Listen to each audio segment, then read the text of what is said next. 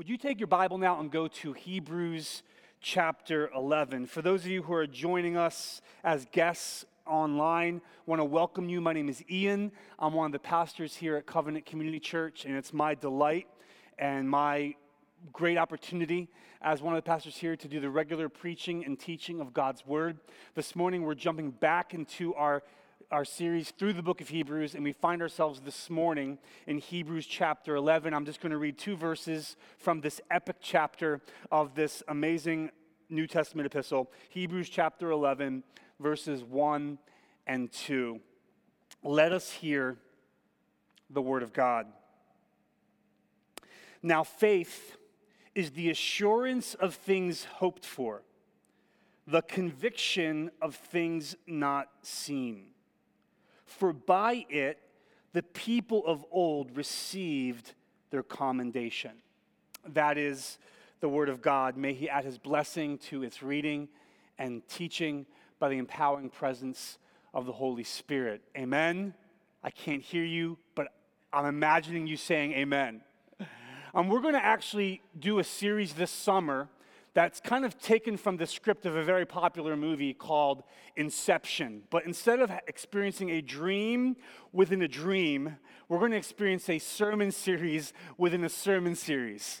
We're actually going to take some time this summer to slow down and work our way through what I believe to be one of the most epic chapters in all the book of Hebrews. This is one of my favorite books in the New Testament, and this is probably one of my favorite chapters in the New Testament. We're going to take the whole summer to look at Hebrews 11 through chapter 12, verse 2, as we consider a sub-series within the book of Hebrews called Patterns of Perseverance. And I'll explain why in a few moments. I think it will make sense why it will be helpful for us to slow down and consider patterns for perseverance as we just kind of review the big macro lessons we've been considering thus far in the book of Hebrews. As a whole, the book of Hebrews addresses two macro themes that we keep interacting with over and over again as we work our way through this New Testament epistle. One of those themes lifts our hearts to the heights of celebration, and one of those themes jolts our hearts with the utmost sobriety. What are those two themes? Well, the first one, the celebratory theme, is one that's very, very obvious, and it's been obvious. We've been emphasizing it over and over and over again. It's this: Jesus is better. Over and over again, the book of Hebrews sets forth Jesus Christ and celebrates him as the one who is like none other. It sets up Jesus Christ in contrast to how he is the fulfillment of all that the old covenant anticipated leading up to him arriving on the scene through his incarnation. We've been considering how Jesus is better than the angels, and Jesus is better than Moses, and Jesus is better than Aaron, not Aaron playing the drums, but Aaron the high priest in the Old Testament. How Jesus is better, offers a better sacrifice, and is a better temple, and offers a better covenant promise in the new covenant. And so because Jesus is better, because Jesus is all this and more, there's only one appropriate way to respond: celebration.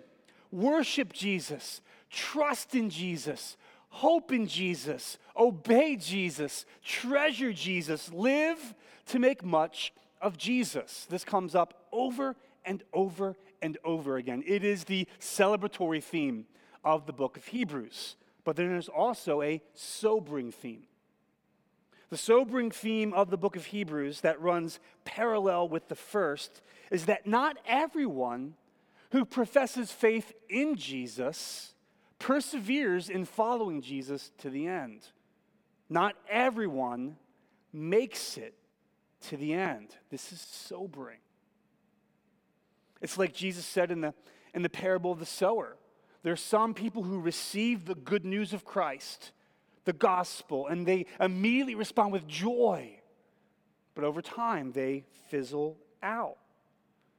And the author here is warning over and over again that there will always be people who identify with Jesus and the church publicly who ultimately do not possess genuine faith internally. This is because genuine faith is a persevering faith. Thus, the uncomfortable warnings of Hebrews, one after another. Don't be one of those who falls away. Keep the faith. To borrow a phrase from a very popular party song over the last several decades, don't stop believing. As we head into chapter 11, it's important to remember that it follows one of the most sobering warnings that we've received thus far. And so I know I've read from chapter 11. If you want to back up a few verses in chapter 10, just let's be reminded of what Stephen preached to us several weeks back from this text.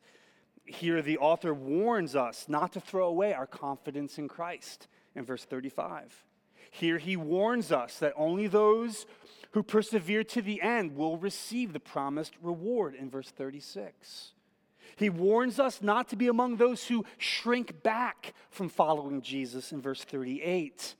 He exhorts us to live a life characterized by persevering faith in verse 38. And then finally in verse 39, he encourages the original recipients of this letter that he believes that they are among those who will believe to the end and not shrink back. In other words, he believes that their lives are marked by the characteristics of persevering faith in Christ. So what does that look like?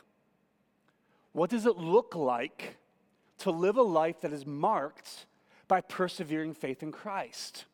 What does it look like to live a life that follows Jesus to the end? What does it look like to live by faith and not by sight? What does it look like to live a life that exhibits persevering in Christ no matter what till we reach God's presence? Well, that brings us to chapter 11. Hebrews 11 provides real life examples from biblical history of those whose lives were marked by persevering faith in the promises of God. These are men and women who did not shrink back. These are men and women who believed to the end, trusted to the end, hoped to the end, followed to the end, even though many of the promises they received from God were not fulfilled until after they left this world. These are men and women who at this very moment receiving their reward in the presence of God. And because all the promises of God find their fulfillment, their yes and amen in Jesus, we can say that these are men and women who provide us with an example of what it looks like to exhibit persevering faith in Christ. So in Hebrews 11, the author is saying, here are examples of what it looks like to persevere in your faith. Here's what it looked like for Abel and Enoch and Noah and Abraham and Sarah and Moses and Joshua and Rahab and David, etc. Here's what it looked like for them to exhibit persevering faith to the end. And we have a lot to learn from them. That's the author's point. They didn't all see how it was all going to work out, but they believed in the one who would work it all out. And because of that, they kept on believing. So here's the point of Hebrews 11 as it stands here for us, is this epic chapter in this New Testament book. Their examples are not only meant to be inspiring, their examples are meant to be imitated. They don't serve as monuments to memorialize. The hall of faith, as I've heard many people describe this chapter. We're not going to get into all the details, but these people were weak. They had feet of clay. They failed often, just like you and just like me. But they had faith in the one who would never fail. They had faith in the one who'd always keep his word.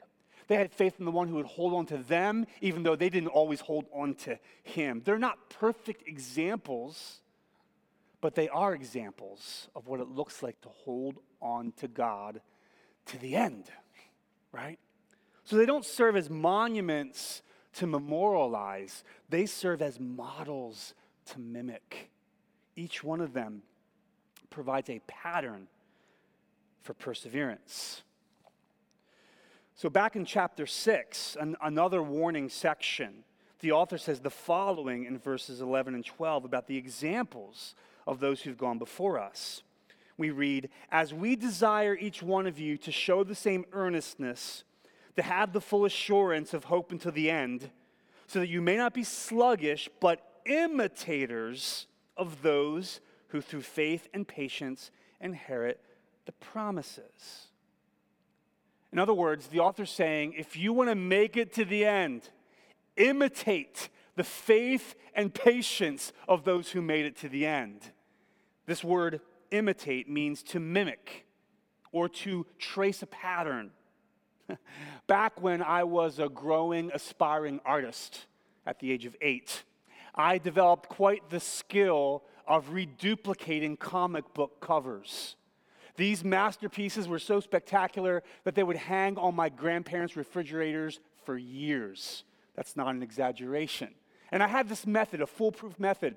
I would take my piece of drawing paper, I would lay it over top of the comic book cover, and with the help of a bright light, I would trace that cover. I mean, I could make Spider-Man look like Todd McFarlane's Spider-Man. It was pretty fantastic in my estimation. But what helped me produce these phenomenal drawings? My drawings were the product of tracing the pattern of another drawing. Hebrews 11 gives us a pattern to trace.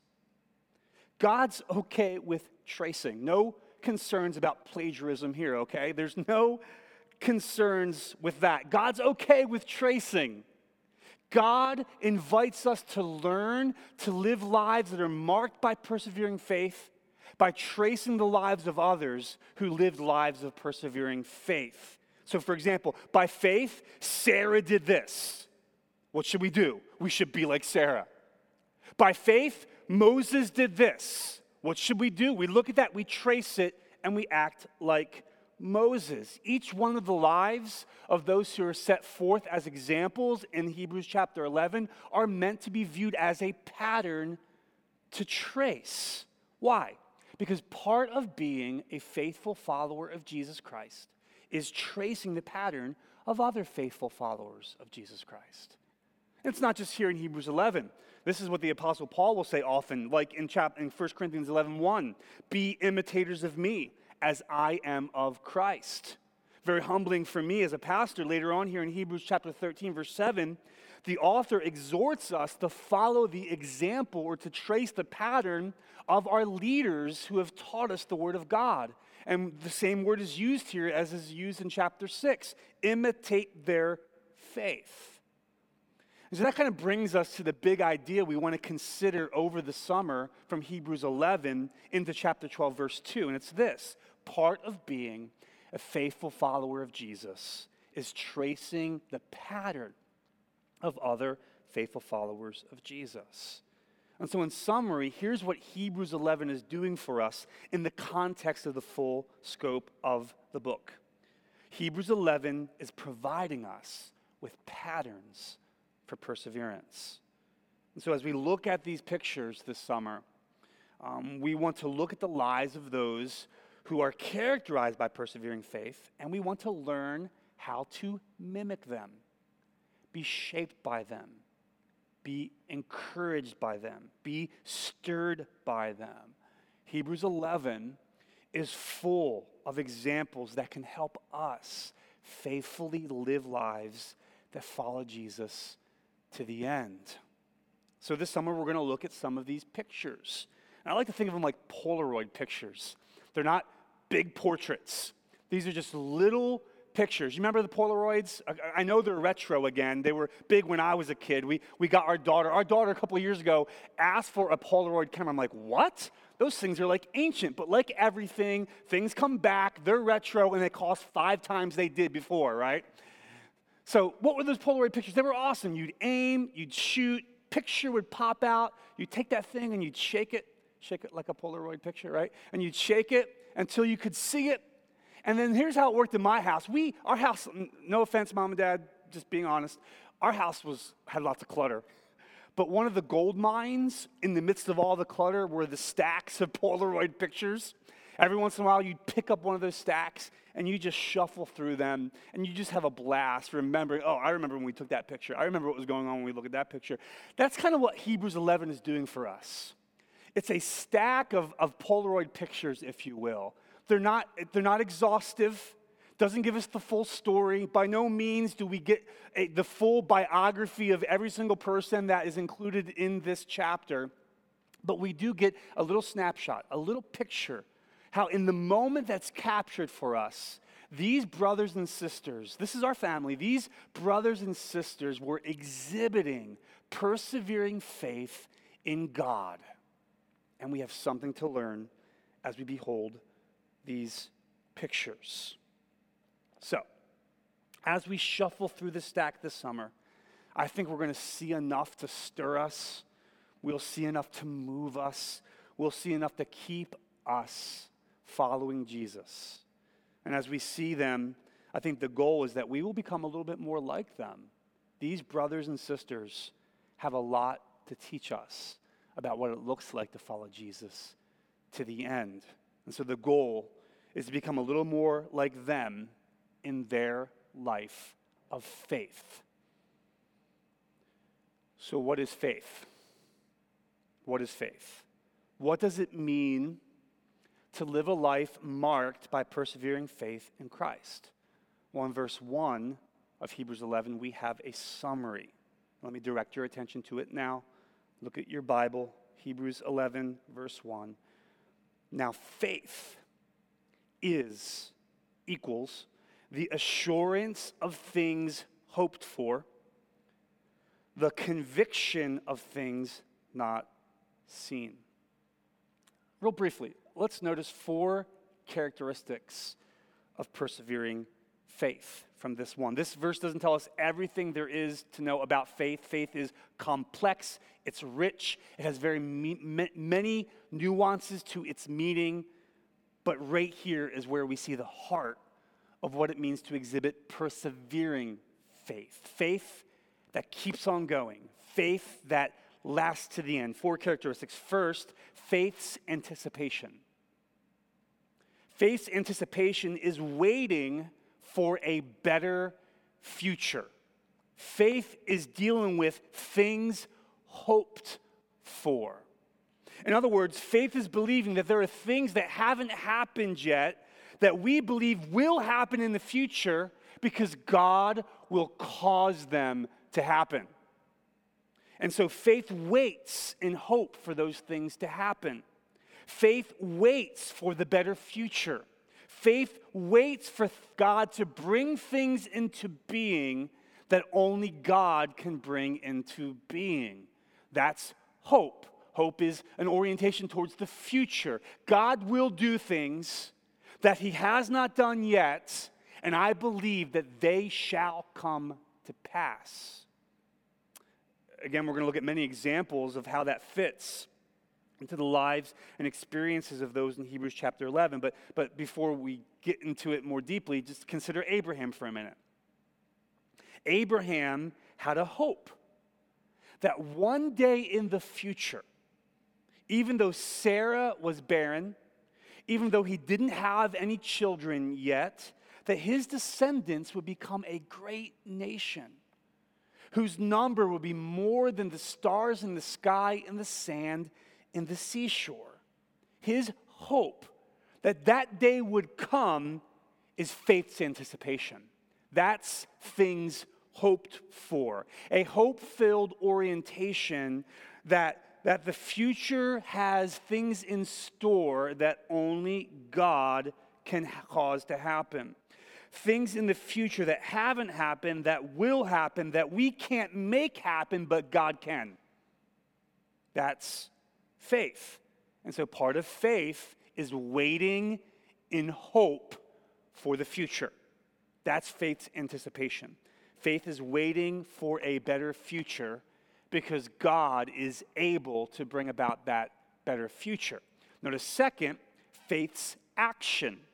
Second characteristic of faith, faith's action. Faith's action is seeing the unseen. Again, in this one single sentence describing faith, faith is talking about things unseen.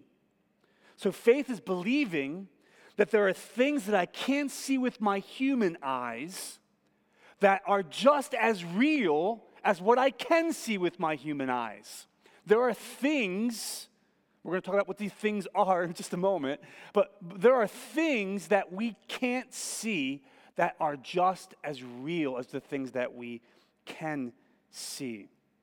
Namely, God and his promises. God is at work in the unseen, doing what God does. He's planning and providing and orchestrating the events of human history as well as my personal history to be accomplished according to his sovereign plan.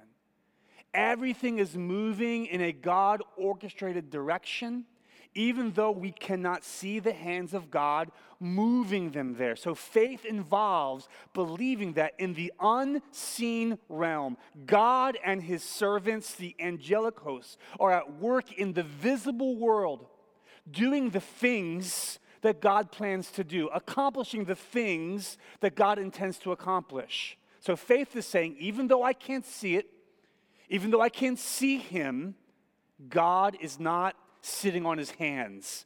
God is active. And so faith is believing that even though we can't see him, our God is in the heavens and he is doing everything he pleases. Psalm 115, verse 3. John Piper has a very popular quote that I probably quote every 12 sermons. Just kidding. That at any given moment, God is up to 10,000 things, and we can only detect 3 of them. The idea is that our unseen God is always at work behind the scenes, moving the events of human history and moving the events of our personal history in their God-appointed direction. That's faith's action, seeing the unseen. Third, faith's anchor.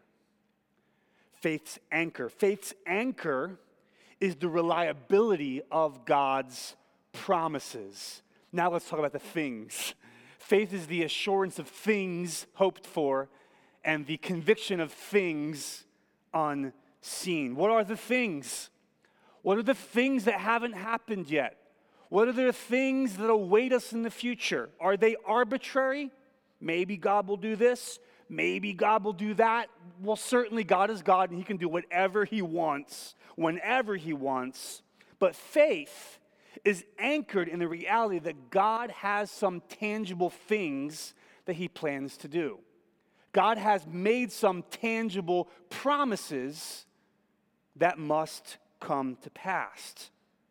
And those promises will come to pass because God is infinitely reliable and he never lies.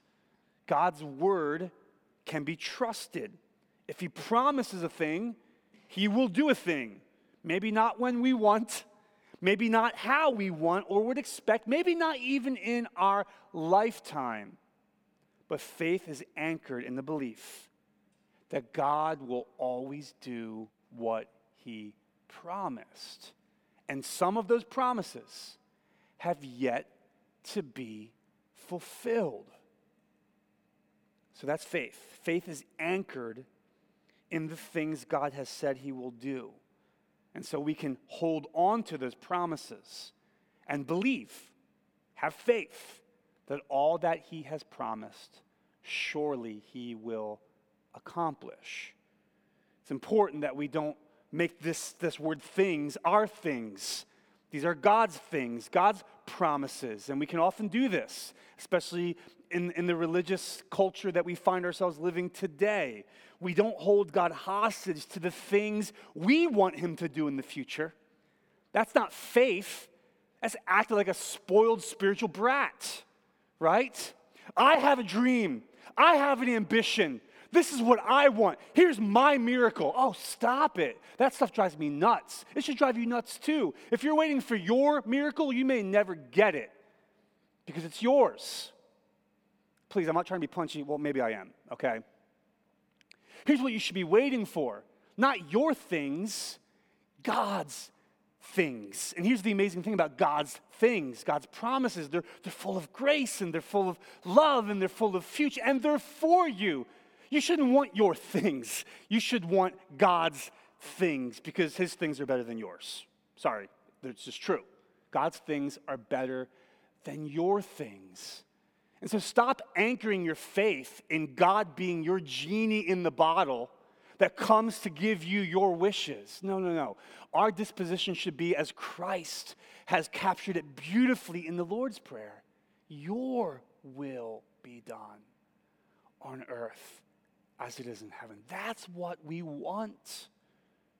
We should want the things that the God of the universe has promised, the things that God of the universe has planned, the things that he has decided are best for us and our world and his glory. And so faith is anchored in those things, in God's things, in his promises.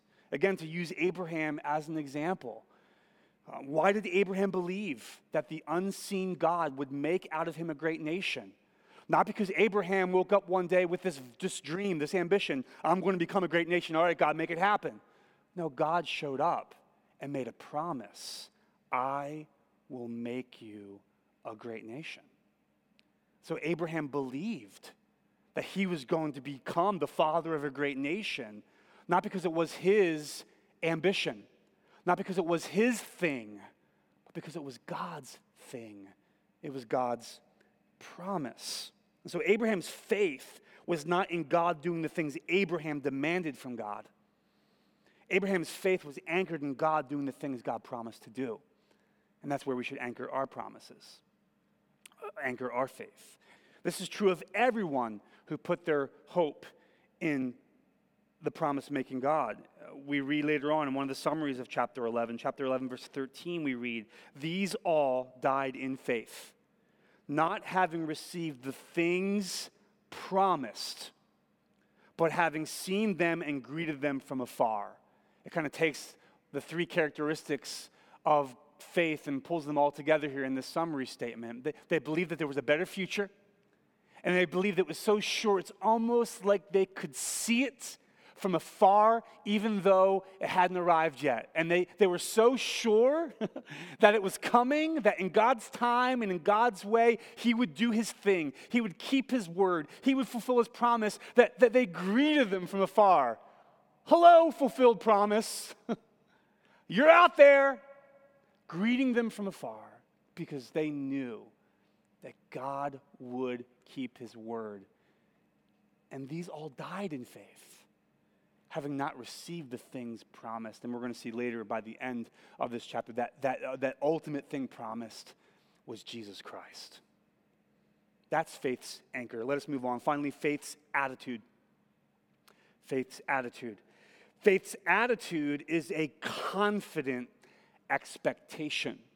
There are two words I haven't addressed yet. Faith is the assurance of things hoped for, the conviction of things unseen. Faith believes with an unmovable conviction.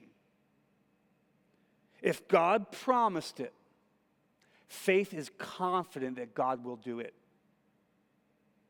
God will eventually, progressively, in his time and in his way, do all the things he's promised. Now, it doesn't mean that we won't struggle with doubts along the way. I did tell you a couple minutes ago that the people in this chapter, they weren't perfect.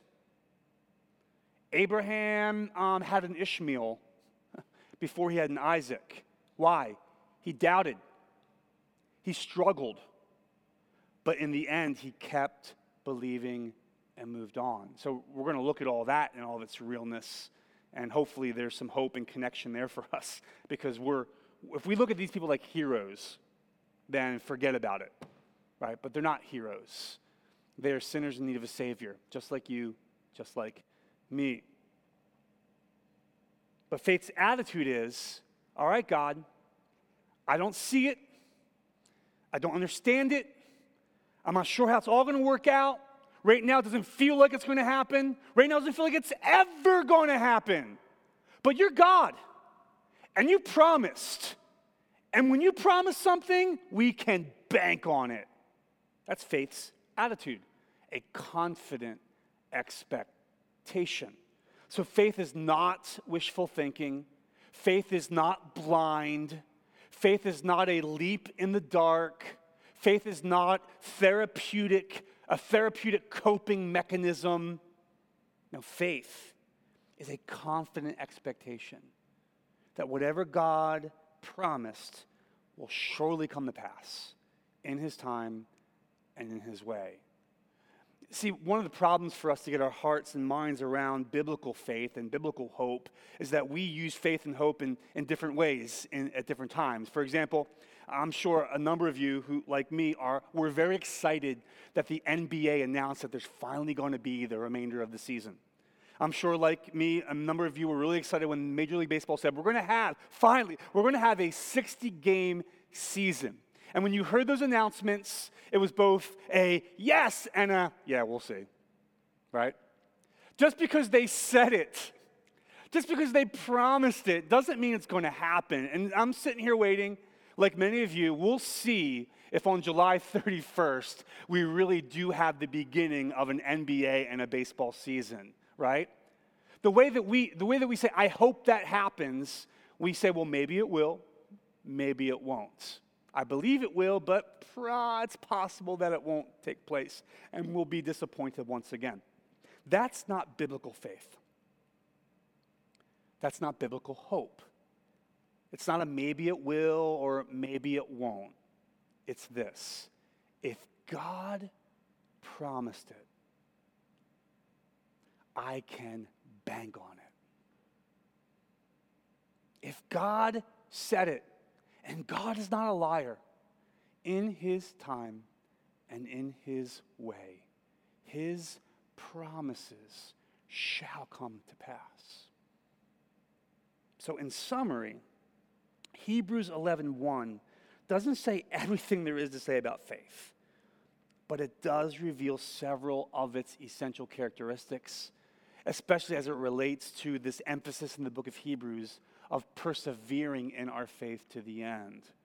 So by way of review, faith's anticipation is waiting for a better future.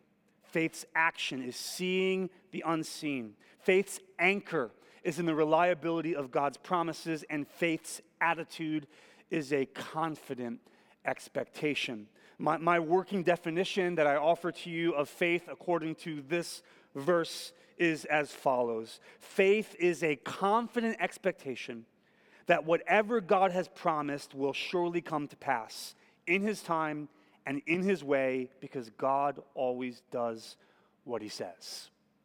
That's faith, according to Hebrews 11, verse 1. And that's faith as will be displayed by our brothers and sisters whose snapshots we will behold throughout the rest of this chapter.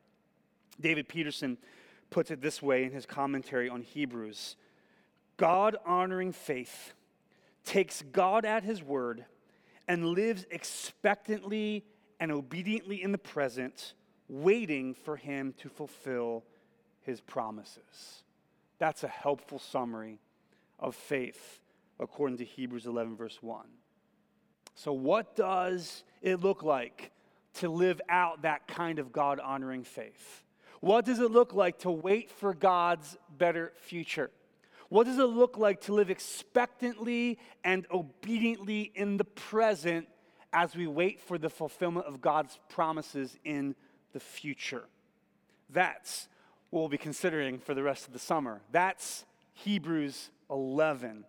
Part of being a faithful follower of Jesus is tracing the pattern of other faithful followers of Jesus. And may God help us throughout the summer to behold the patterns, to trace their lives, and continue by the grace of God to follow Jesus to the end. Amen? Amen. Let's pray. Father, we thank you and praise you for this word from your word. We thank you that you have left us with clear instructions for what it looks like to keep following Jesus. Father, I pray for those who have listened to this sermon who have yet to put their faith and trust in Jesus. God, I pray for them to see that Jesus can do for them what no one else can do for them. Only Jesus could live the life that they could not live, a life of righteousness that brings you pleasure. Only Jesus could die the death we deserve and offer the way of forgiveness and acceptance in your presence. Only Jesus could rise from the dead and conquer sin and death and hell and raise us to newness of life. Father, we thank you for Jesus' life, death, and resurrection. And we go on to thank you for his ascension, his ever living above to care for us, and the day that he will one day return and make everything right again. For those who've yet to put their trust in him, would they see that all the promises of God find their yes and amen in him? That these promises that have been fulfilled thus far have ultimately been fulfilled in the coming of Jesus, his birth, his life, his death, his resurrection, his ascension, his lordship, his power, his reign, his priesthood. Help us to see, help my friends to see that Jesus, who's the fulfillment of all these promises, who will be the fulfillment of the promises yet to be fulfilled, that he is worthy of all their worship, love, devotion, and trust. And would you help us, Father?